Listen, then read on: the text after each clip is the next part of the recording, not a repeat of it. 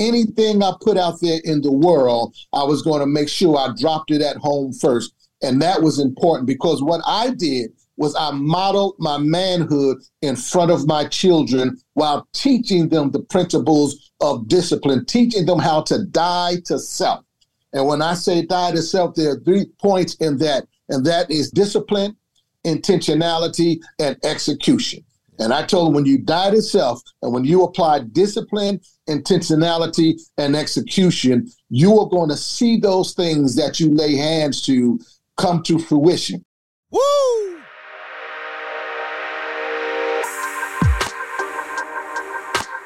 Easy world, it's your man Ant Boogie. Don't worry about the name, get used to the voice. And it's another episode of Keeping the Towel. Thank you for rocking with me another time, another minute.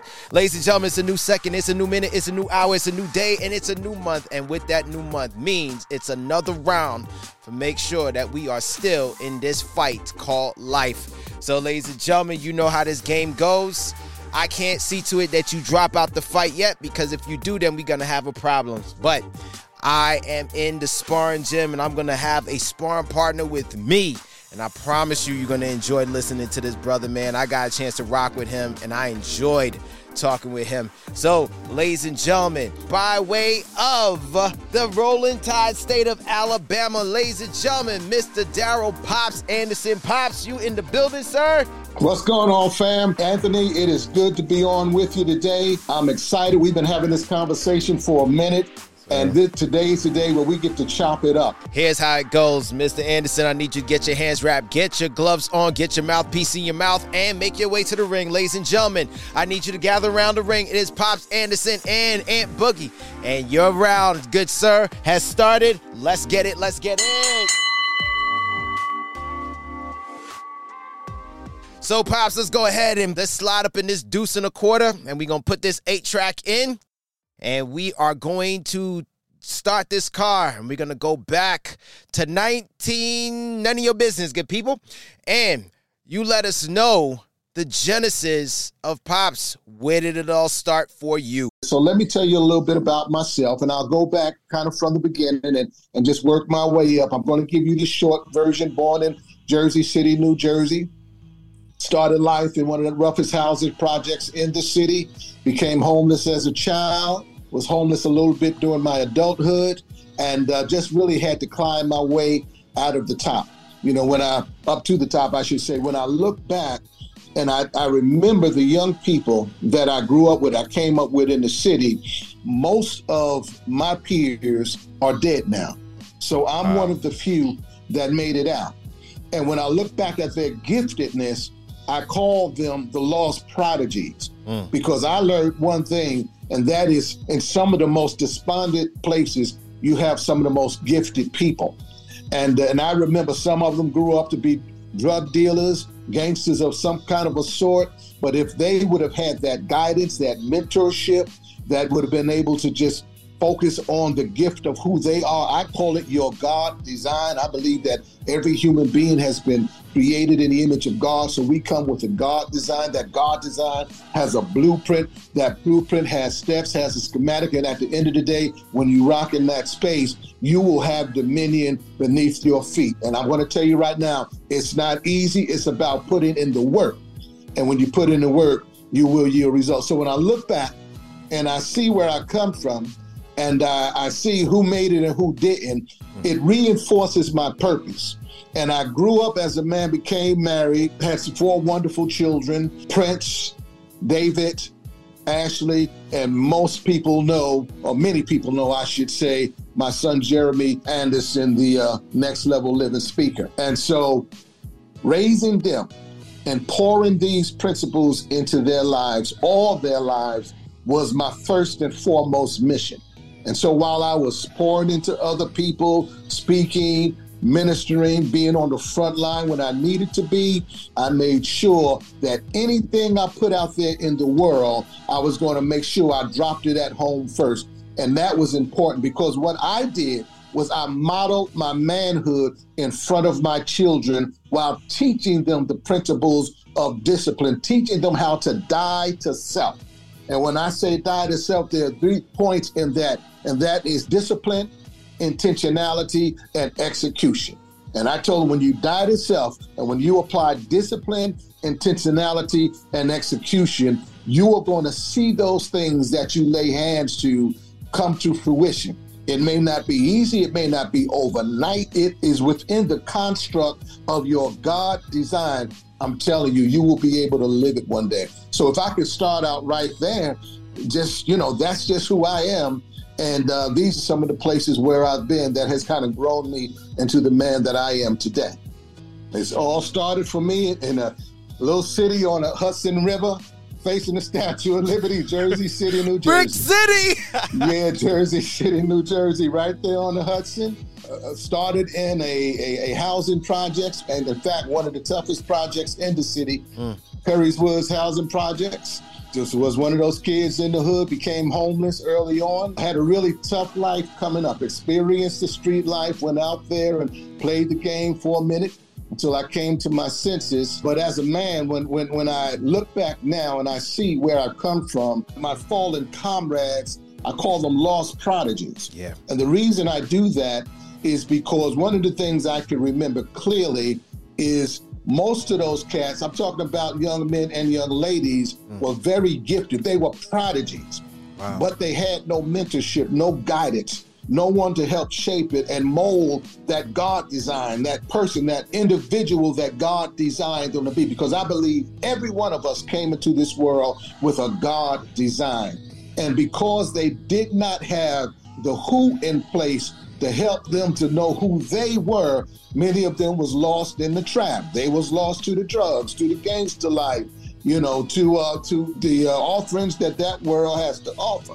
And so I'm one of the blessed ones who was able to rise up out of that, because I had a father who, though he was poor, he was from the hood, he began to move myself and my brothers to a place where we could see what the other side of the fence looked like, even though we didn't have the means to have it. And so he taught us how to be engaged, how to be disciplined, how to die to self.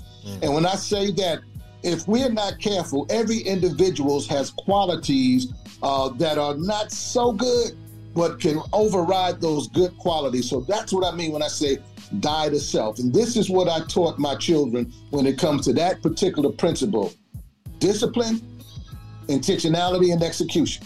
In that fashion, discipline, intentionality, and execution. So when you die to self, and when you apply those three principles every day of the life, let me tell you something, you are going to rise to the occasion of who you were created to be. I believe that.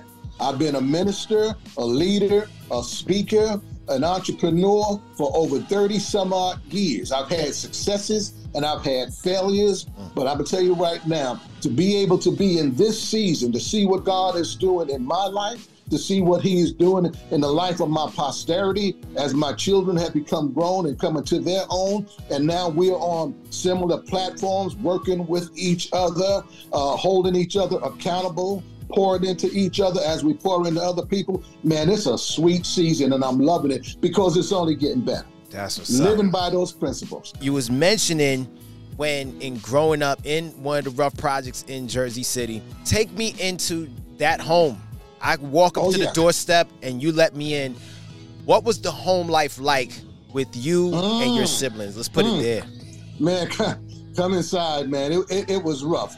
First of all, two beautiful parents. But early on, that thing fell apart because both of them were growing up while they were trying to be one. I tell my wife this now to kind of make that point clear. When I look at what we've gone through as a family, I tell my sweetheart, I said, you know what, you and I grew up together.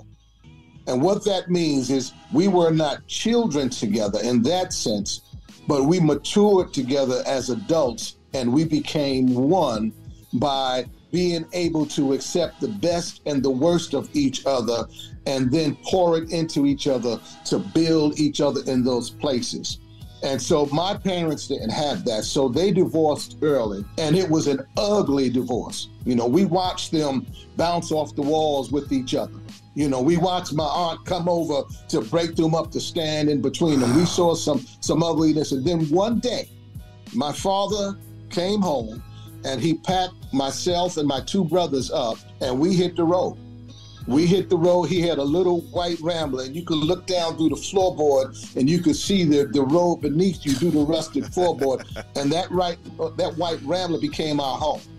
Oh. And so we was just living from, like the old timers used to say, from pillar to post, bathing and rest stops and in restaurant bathrooms and laundromat bathrooms. We were literally homeless.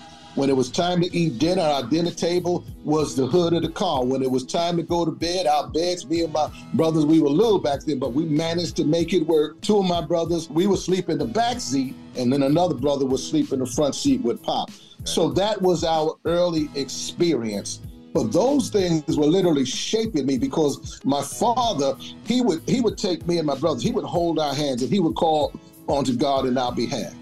And he would say, by any means necessary, save my sons. And that by any means necessary came to pass. He prayed a prayer that I ended up praying over all of mine. And Jeremy, matter of fact, when you read his book, From Prodigal to the Prodigy, that prayer is in that book. And this was the prayer that I prayed for mine, which my father prayed for me.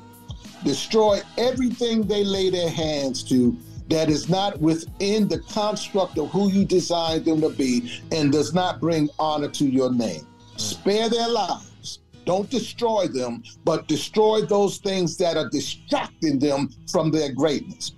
And Jeremy will tell you in that particular book, and he tells the story even when he's speaking from time to time, that when I begin to pray that prayer, like my father said, I've been praying for you, don't let me start praying on you.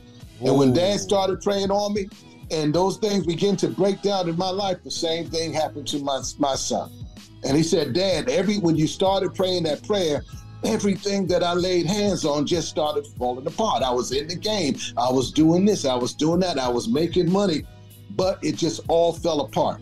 And so God answered the prayers of a father. And while he's answering our prayers, we putting in the work. It's not just sitting back, looking up in the sky and hoping something open up and fall into your lap. No, it's about putting in the work. It's about that discipline, that intentionality, and that execution. So I had to model that in the presence of my family, my wife, my posterity, my seed. I had to model it while teaching it so that they would see no hypocrisy in me. Pops, here it is. You're in this car with your father and your siblings as he prays this prayer over y'all, and you're still in this situation. What's still going through your young mind as you're getting up every day? You open the car door to try to live a life of a child, and then you got to come back in that car at night. What's going through your mind as a young child, young Daryl at that time? Man, you hit home there. I remember driving down roads and highways. And I was an artist, so Dad discovered my gift early on, and I'll share that in a little while. But I would look out the car window, and as we're driving past homes with lights in them, and sometimes families in front of them and children playing, I would wonder what it's like to be in that family. I would wonder what it's like to live in that house. And then there were times when people would take us in out of their kindness. He was a single man with 3 sons, and he was literally, he said, I'm not going to give y'all over to those projects, to those streets. And so if I got to do it the hard way, I'm going to do it the hard way. And back in those days, it wasn't many ways for a young African-American man still in his mid-20s, still a boy in mind trying to grow up himself, but having the presence to do everything to be the man and the father in the lives of his sons. And so with that, I would look into the homes of people as I drove by, and my imagination would go to different places. But I'll be frank with you, by the time I was 14, I was full. I was tired of that. Mom was still in Jersey City. By that time, she had moved out of the projects and had moved into a row house deeper in the hood, not out of the hood, just in the row house. I remember I was 14 and my oldest brother, was shot. He was a year older than me. He was shot. I visited him in his hospital room. He said, my gun is in a certain bush in front of a school. So I went and I got my brother's gun. And I took my brother's gun. I used to play drums a little bit as a kid. I sold my drums to a pawn shop, bought a ticket, put that gun in my belt, did what we call ran away from home, left my father one Friday night while he was in bed asleep. And when that bus hit Philadelphia, Pennsylvania, because that's as far as my ticket took. Wow. But Philly is close to Jersey, and I knew if I got that far, Mama wasn't going to leave me in Philly. All I had to do was make a phone call, and I would be home. And so, but when I stepped off that bus, my name was being called across the intercom. Daryl Anderson, please come to the phone. So I went to the desk, picked up the phone. It was Dad. You know, he was heartbroken. Son, why you do this and that? Dad, I was tired. So we called my mother. We got a ticket. I went to New York City Port Authority, caught a taxi cab, hopped over, went through the Holland Tunnel, and was at home at my mother's home. Now, I had a stepfather who was straight street. He fried chicken at one of the neighborhood chicken shacks where they ran numbers out the back. And so his advice to me growing up was, when you bring weed into the house, make sure you break me some off if you're going to smoke in my house. And make sure, and forgive my language, you lay as many girls as you can while you can. That was his fatherly advice. What? That was it. Yeah. And so I literally began to raise myself in the streets of Jersey City. And that was a rough life because my reference was the gangsters. Right. And the street life. You know, I had some family who was doing well in music, so everybody in the city looked up to them because they were amongst the few that made it out. So we had some people we looked up to that we wanted to emulate, but at the end of the day, my reference was that street life. But Pops, I got a question. Your brother, his last words to you was, yo, this is where my piece is. Yeah. You get your piece and you go to Philly, you come back to Jersey. So were you with your brother's piece, were you looking like for vengeance, or it was like, nah, I'm just protecting self? Or was it a combination of both when you got back? It was protecting self and trying to fit in. When Dad would remove us from that environment, and then when we would come back into it, my crew, my peers, they had never left it. So they were always a little more advanced in street knowledge because I missed some time. Right. So I've had to play makeup, because if I was going to catch up with them and be accepted in that life, then I had to go step by step with them. I could not be that cat that's in the background trying to catch up, because that life will chew you up, eat you up, and spit you out. And so I'm out there now, and I'm trying to prove myself, my worthiness to be as street as my boys, my cousins, and guys who I played with when we were 6 and 7 and 8 years old. Now we're all around that 13 and 14-year-old age group. And let me tell you something, at that age, in that world, it's on a whole nother level than if you're not raised in that environment. So I was trying to play catch up, be accepted, while also conveying to others that I'm not going to be messed with. You know, that you step to Daryl, Daryl's got something for you. And I had that mindset. Yeah. And so when I walked the street, I remember they used to tease me because they used to say, man, you got a certain walk. You walk like you tough. But that was what I was trying to convey to the world at that time. Hands off. I was already broken. I had already gone through a lot of trauma in my life. Already knew what it was like to be out there and just to be a reject in life. And so when I came back there, I embraced the world that I knew, the people that I knew, and so I had to get into that space with them in order to survive that world. Daryl goes through his teenage years in the streets. Daryl now hits his 20s. Who's this Daryl now? Oh, yeah. This Daryl is that cat who's living, man, I'm living a dual life, really, because I was gifted. When I was a child, I began to drum. And my father saw the gift of art in me, and I'm a professional artist as well, and I'm very good at what I do. And so he would take me by the hand, and he would look at my hand, and he would say, the hand that drew the picture. But he said it in such a way where it was like he was just admiring that hand, the hand that drew the picture. He had a tone to it. And that made me feel like I had something there. So I was in a very creative space. I'm a very creative being. That's who God designed me to be. So my things was music and art and street. And I was juggling those three balls in life. So by the time I'm in my 20s, I'm playing in some of the local bands in the city. I'm on New York City streets, 42nd Street, Broadway, Times Square, with an art easel and a chair. Wow. Literally drawing vacationers as they're coming to the city to vacation. I'm living that life, but I'm still empty inside. I'm not satisfied, and things are still crumbling as I'm trying to find myself. So I caught a plane to Dallas, Texas, some family out there, an uncle who was a pastor. He took me in Dallas, and making that pivot really changed my life, because at that time, he began to mentor me. He was from the streets of Flint, Michigan. So he's an ex-gangster, now a pastor, and had a very successful ministry there. He took me under his wings and began to mold me and mentor me. And it was actually in that church where I met my queen and where we began our family.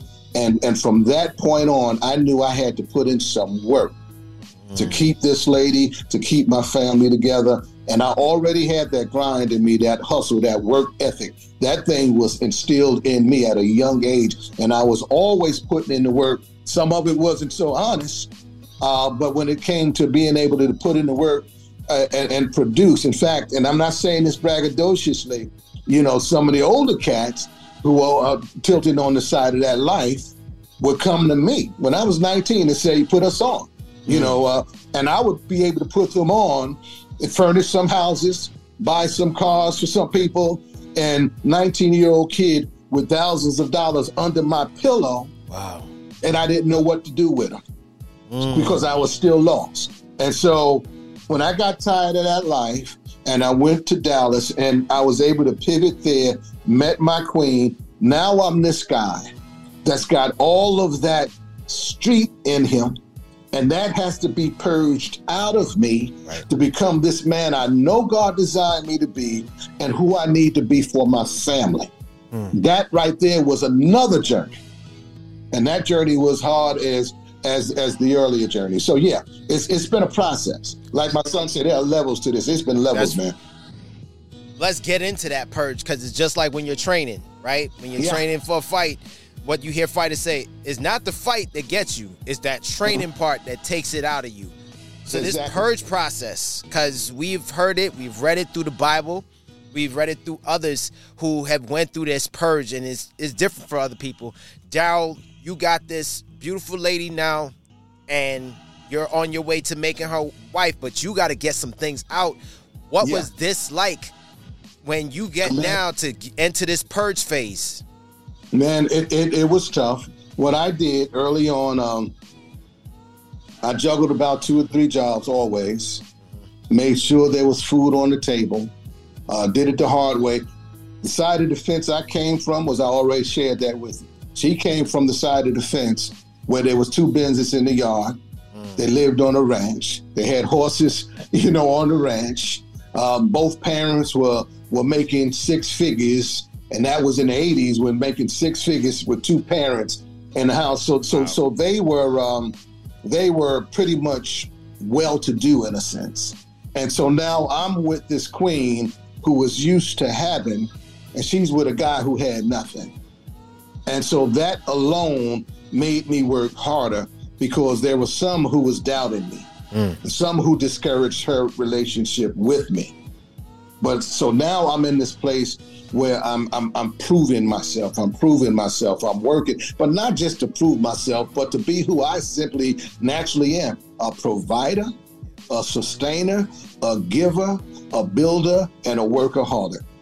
And so those ethics I was able to pour into my relationship, and we're growing up together. We're going through the hits and the misses. We're going through some tough times. We've got to go through the marriage counseling and all of that, but we're hanging in there with each other, because she came from a family, though they had material things, the household wasn't happy because there was some emotional abuse attached to it. Where in the world I came from a poor family, but there was a lot of love attached to us.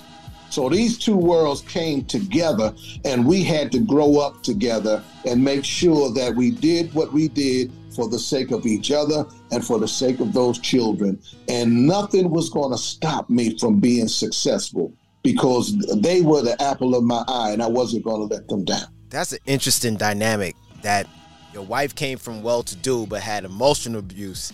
You came from the other side of the track, but there was love. That's a very interesting dynamic. Yeah. Daryl, you and your lady get married and you get word, Daryl, I'm pregnant. What goes through Daryl Anderson's head now when he hears like you about to be a dad? What's going through your head? Yeah, joy. Put in the work. Do what has to be done to take care of yours. So I'm a young man. Mm-hmm. I'm putting in the work. Like I said, I'm juggling 2 or 3 jobs, and because I've got certain talents, I was able to always find some kind of work, and then I was always able to be entrepreneurial and do work on my own. So I'm producing art, I'm designing. I got a job over in New York City. I was working because we ended up going up there and for a space. Actually, this was even before we were married. When I made the decision to pivot back, I got a space at a company in New York City. I was an artist. I was designing. It was an advertising company. They did the major campaigns, but I was kind of on the low-end apprenticeship side of that. And so that became discouraging. And that's when I broke and went to her. So I had the talent. I had the work ethic. I had the mindset, and I loved my family. Right. That was the nucleus, along with the fact that I had given myself back to God.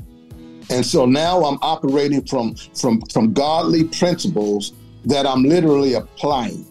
And I'm learning because I'm testing them. I want to see if this stuff works. I tell people all the time, the Word of God, it's a book of formulas. And when you begin to understand formulas and ingredients, whatever they produce should be what the ingredients call for. But if you add something or take something away, when that thing comes out the oven, it's not what you wanted it to be because you didn't apply the ingredients. So I've learned to be strict with formulas.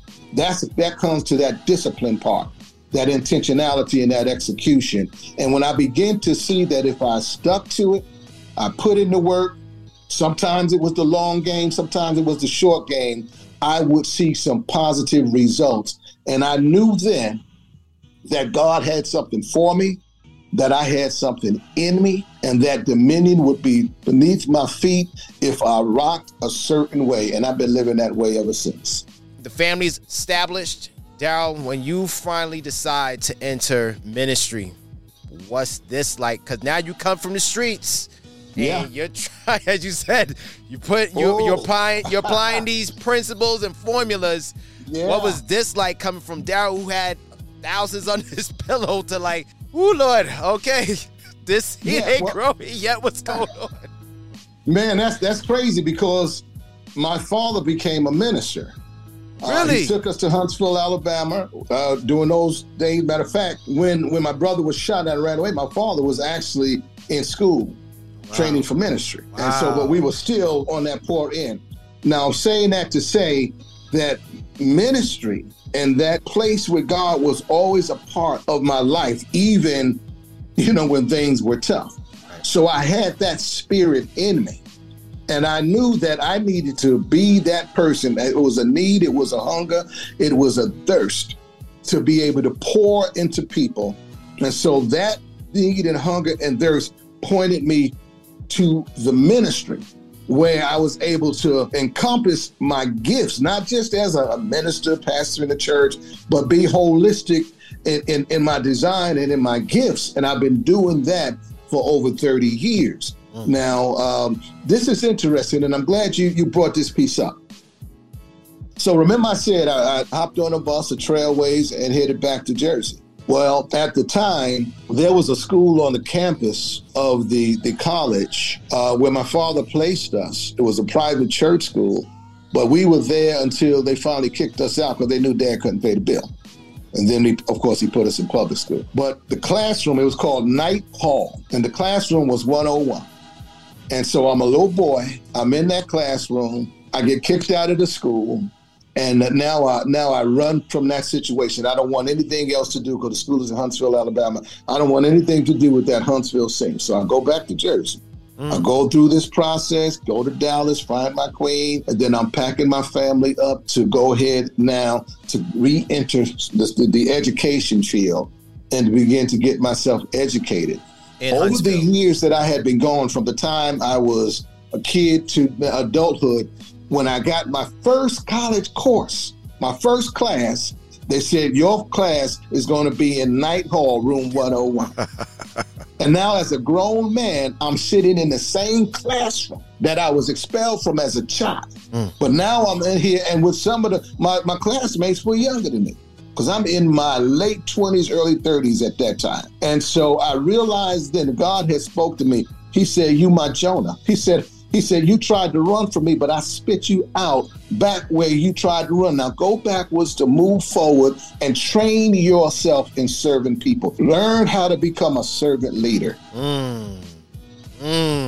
That's how that thing went down, man. So, Pops, God has put you in that Jonah situation. Yeah, man. You're in this classroom with these young students. So you could have easily said, oh, nah, we good. Look, you know what? Let me just do something else. What made you sit in that classroom day after day, hour after hour with these people who are probably 8, 5, some maybe 10 years younger than you? What made you sit in that classroom still? Because I knew that it was who I was. It was who God designed me to be. And I had a professor. He was a great man, Dr. E.E. Cleveland. And in fact, I became his secretary in one of the classes he taught us. And he said something to us that really resonated with me.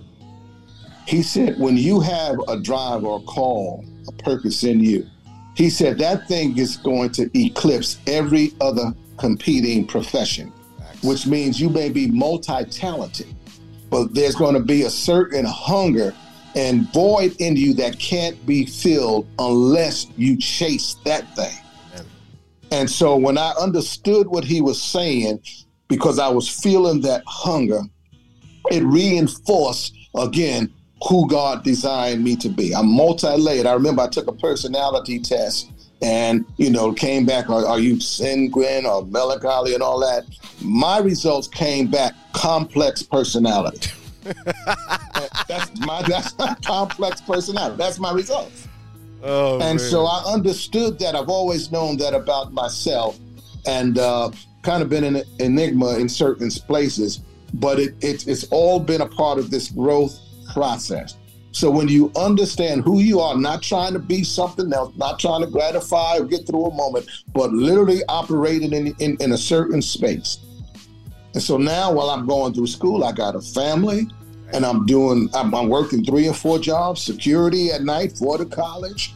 I'm doing banners and murals and logo designs for different companies and, of course, the school. I'm putting in the work. Well, we had a little print shop in my little one-car garage, and Jeremy and I would literally see the sun come up producing T-shirts. I taught him I taught him the game, how to be an entrepreneur, how to put in the work. And there were nights when we would be working midnight, and when I said, Jeremy, go upstairs, man, you got to go to bed. You got to go to school tomorrow. Go get your... And he would plead with me, Dad, I'm not leaving you down here by yourself. And we would see the sun come up together in the morning, and we would both go to school with ink under our fingernails. So, Pops, here it is. You got your son, Jeremy, who's with you, helping you print up shirts, print up banners and all this stuff, and you still have to work. This is this work ethic that was instilled in you, correct? Literally. Matter of fact, let me tell you a story with that. Remember, during all this time, I'm a student. I'm raising my family. And I cannot neglect any of those responsibilities. In order to do this, I have to have multiple occupations to be able to pay my bills. So I would work the graveyard shift for the security at the school.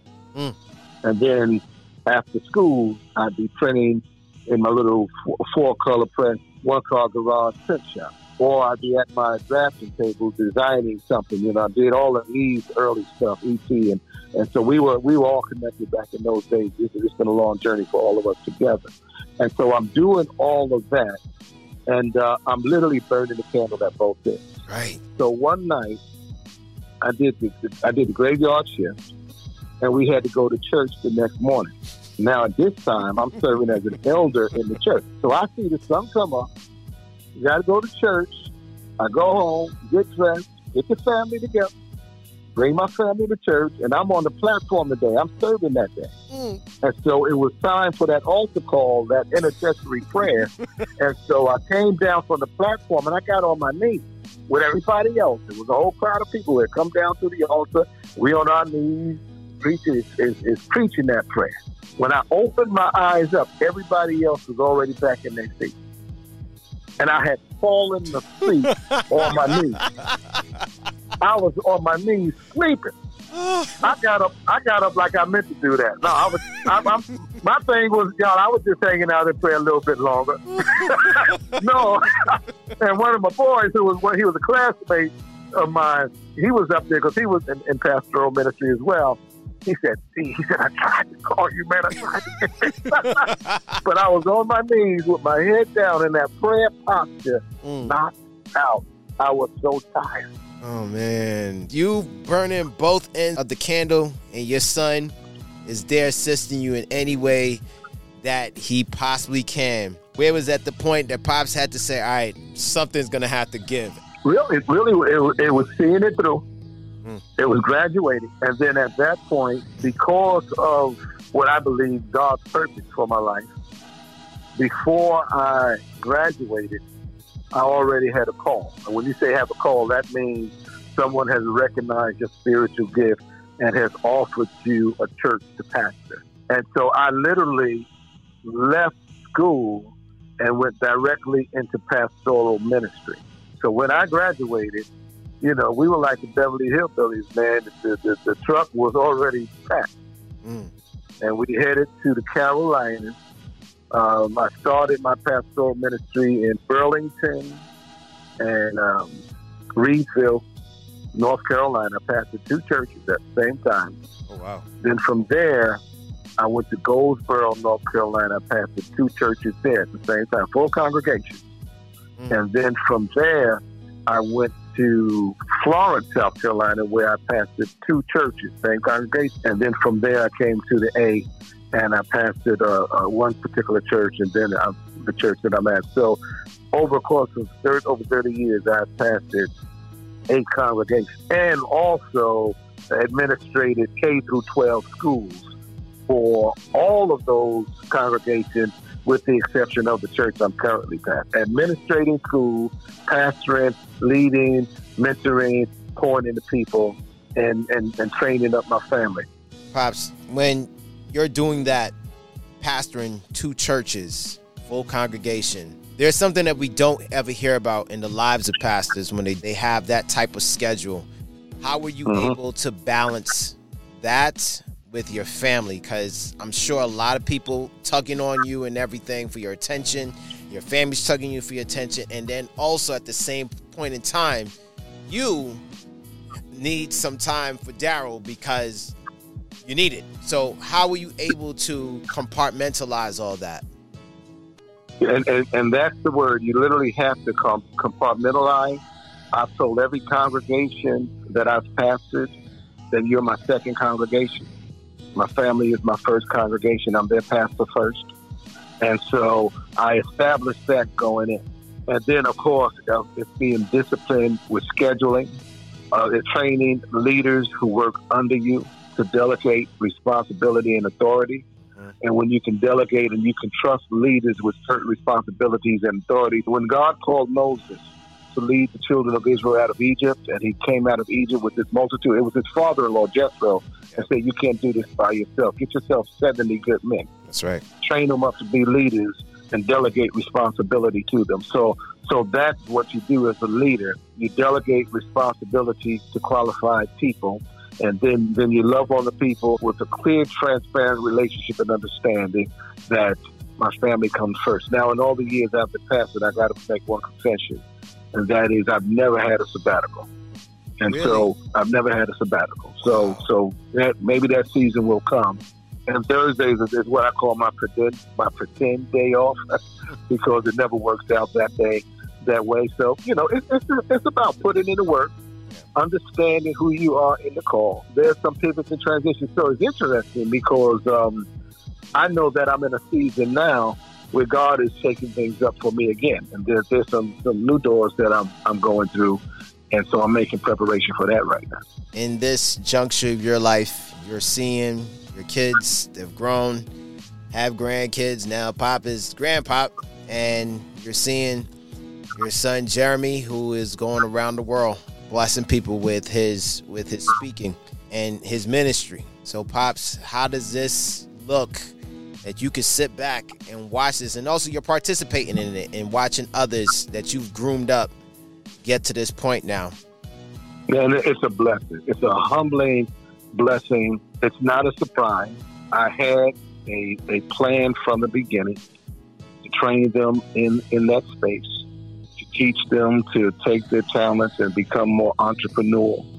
And if they wanted to work for a company or business owners or whatever, do that, but also know that you have the ability to be your own boss.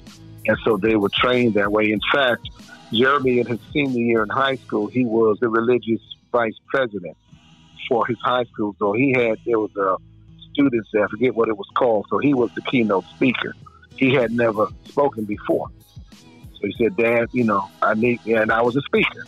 So I sat him down and I helped him write his message. I gave him the do's and don'ts of messaging. I told him how to story tell and look the people in the eye and all of what you need to be a successful speaker. I sat down and I taught him. And when he spoke that day, he knocked it out the park. Matter of fact, he made an altar call, and over 500 men, women, and children came down to the altar call. That was his first time out the gate. After that day was over, I had people coming to me, even a couple of professors saying, we would like to be a part of sponsoring Jeremy. He's got a call on his life. He has a gift. And so that's when I say training them up, modeling it while you're executing it in their presence, and then being there to guide them and mold them and then watch them grow. And of course, E was with us back in those days. Eric Thomas, E.T., Dr. E.T. was with us. And so we're working with E. I'm doing work with him. He would come to the house. Yeah, we're doing this. We're doing Break the Cycle down at the Hilton. Can Jeremy come? Jeremy, go ahead with it. I wouldn't trust my kids with anybody, but I trusted them with Eric Thompson. And so now Eric, he's in the loop, mentoring. And another brother, I don't know if you know Mason West. So we're now a community of mentors, visionaries, entrepreneurs, leaders, ministers, speakers who are literally edifying each other, empowering each other. No hating, no jealousy, just wanting to help each other grow and ascend and find ourselves in whatever place God has for us, in whatever space that is, at whatever time, and still have the mindset that I'm going to always celebrate you, however far you go. So that's been our mindset. Mr. Anderson, let's talk about those 3 principles that you mentioned earlier. So let's dive into those 3 principles that you said that you raised the family on and you hold true to, because not many times, oftentimes you don't really hear a lot of that. You hear some people talk about they have principles, but they don't really stand on them. So let's go over those 3 principles and you expound on each one of those, sir. And the Word of God says that we got to die to self, because we got some stuff that is just naturally in us. And if we're not guarded against some of the negative character traits that we have in us, it can lead you down a slippery slope, and some people never make it back up. And so we got to die to self. So when I look at that word, I see 3 things that I want to extract from that. And that is discipline, intentionality, and execution. And my father used to tell us, what you are now becoming.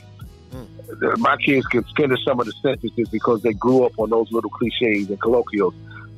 If I was to say, if any of my children were in the room right now, and I would say it takes more time, they would finish the sentence by saying, it takes more time to do it wrong than it does to do it right. Do it right the first time. And so these are the principles that I instilled in them, and that's that discipline piece, being accountable, and then allowing trusted people to hold you accountable. Intentionality, have your focus.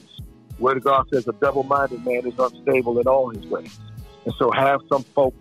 Know who you are. Know who you were designed to be. Don't become enamored with somebody else. And because you see the grass greener on the other side of the fence, you want that other person's grass. Oftentimes you find out that that's artificial turf. You need to be growing your own grass. You need to be in your own truth. Don't become an emulator of someone you admire, because then you've got a lot of imitators out there trying to be anything but who they are. And most of those people, they reach a glass ceiling very early. So discipline, intentionality, then execution is as you grow. I tell my congregation all the time, when you grow, you know, and when you know, you go. So there's a process to it. You got to grow first, and that knowledge base that happens while you're growing will now get you ready to move to the next level. When you grow, you know. When you know, you go. And so these are just little processes that I work through. Right now, my website is online to be dropped probably within a month.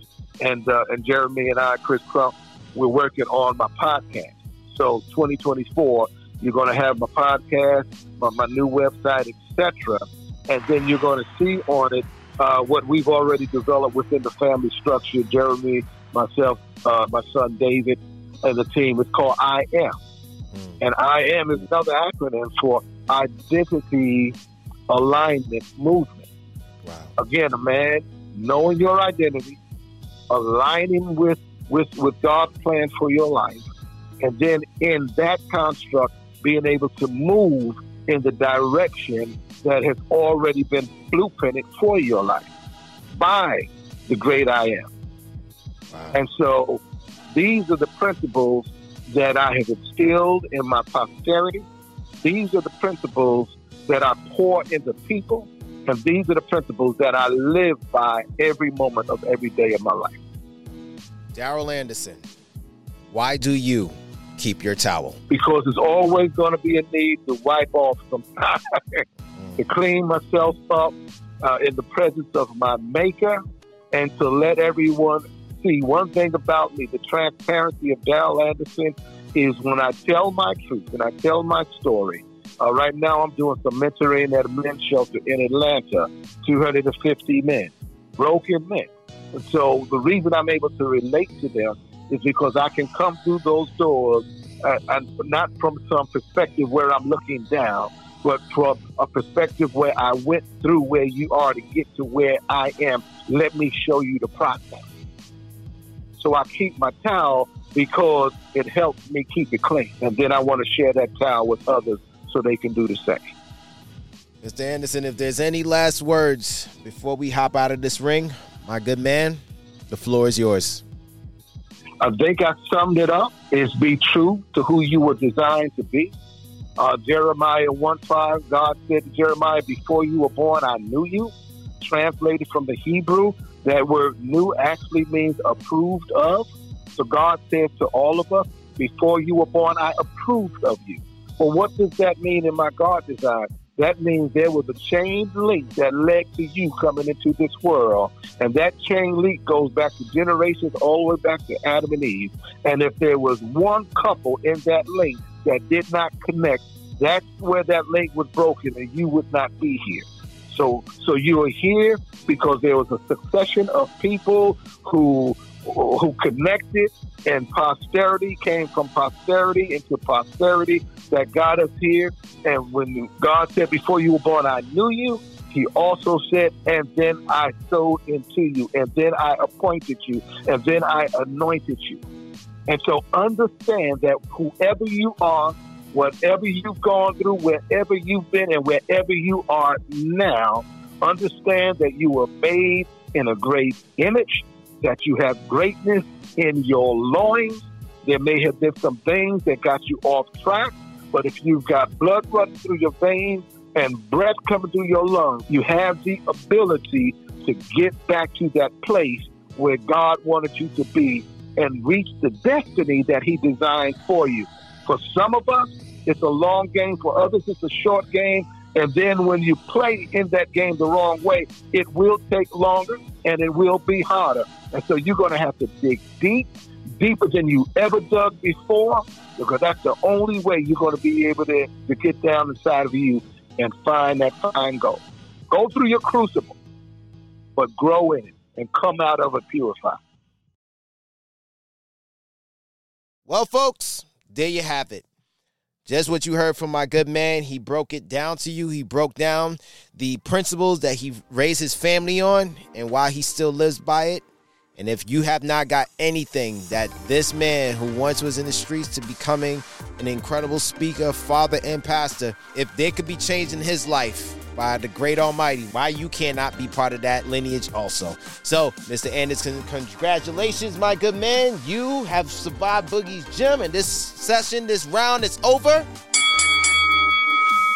So, yeah. So, ladies and gentlemen, I'm going to put all of Mr. Anderson's information in that description box so you'll be able to go and check him out, listen to what he got, and check out what he has out there and support him. And he, as he said, he's going to be having his podcast coming up pretty soon, so make sure you go out there and support him. So I have nothing else to go ahead and add to this. So like I always tell you, wipe the blood, wipe the sweat, wipe the tears. But whatever you do, don't throw in your towel. This is your man, Ant Boogie. I will check you when I check you. I'll see you when I see you. We are out of here. Peace out, everybody. Godspeed to all who believe. Believe in yourself and believe in your call.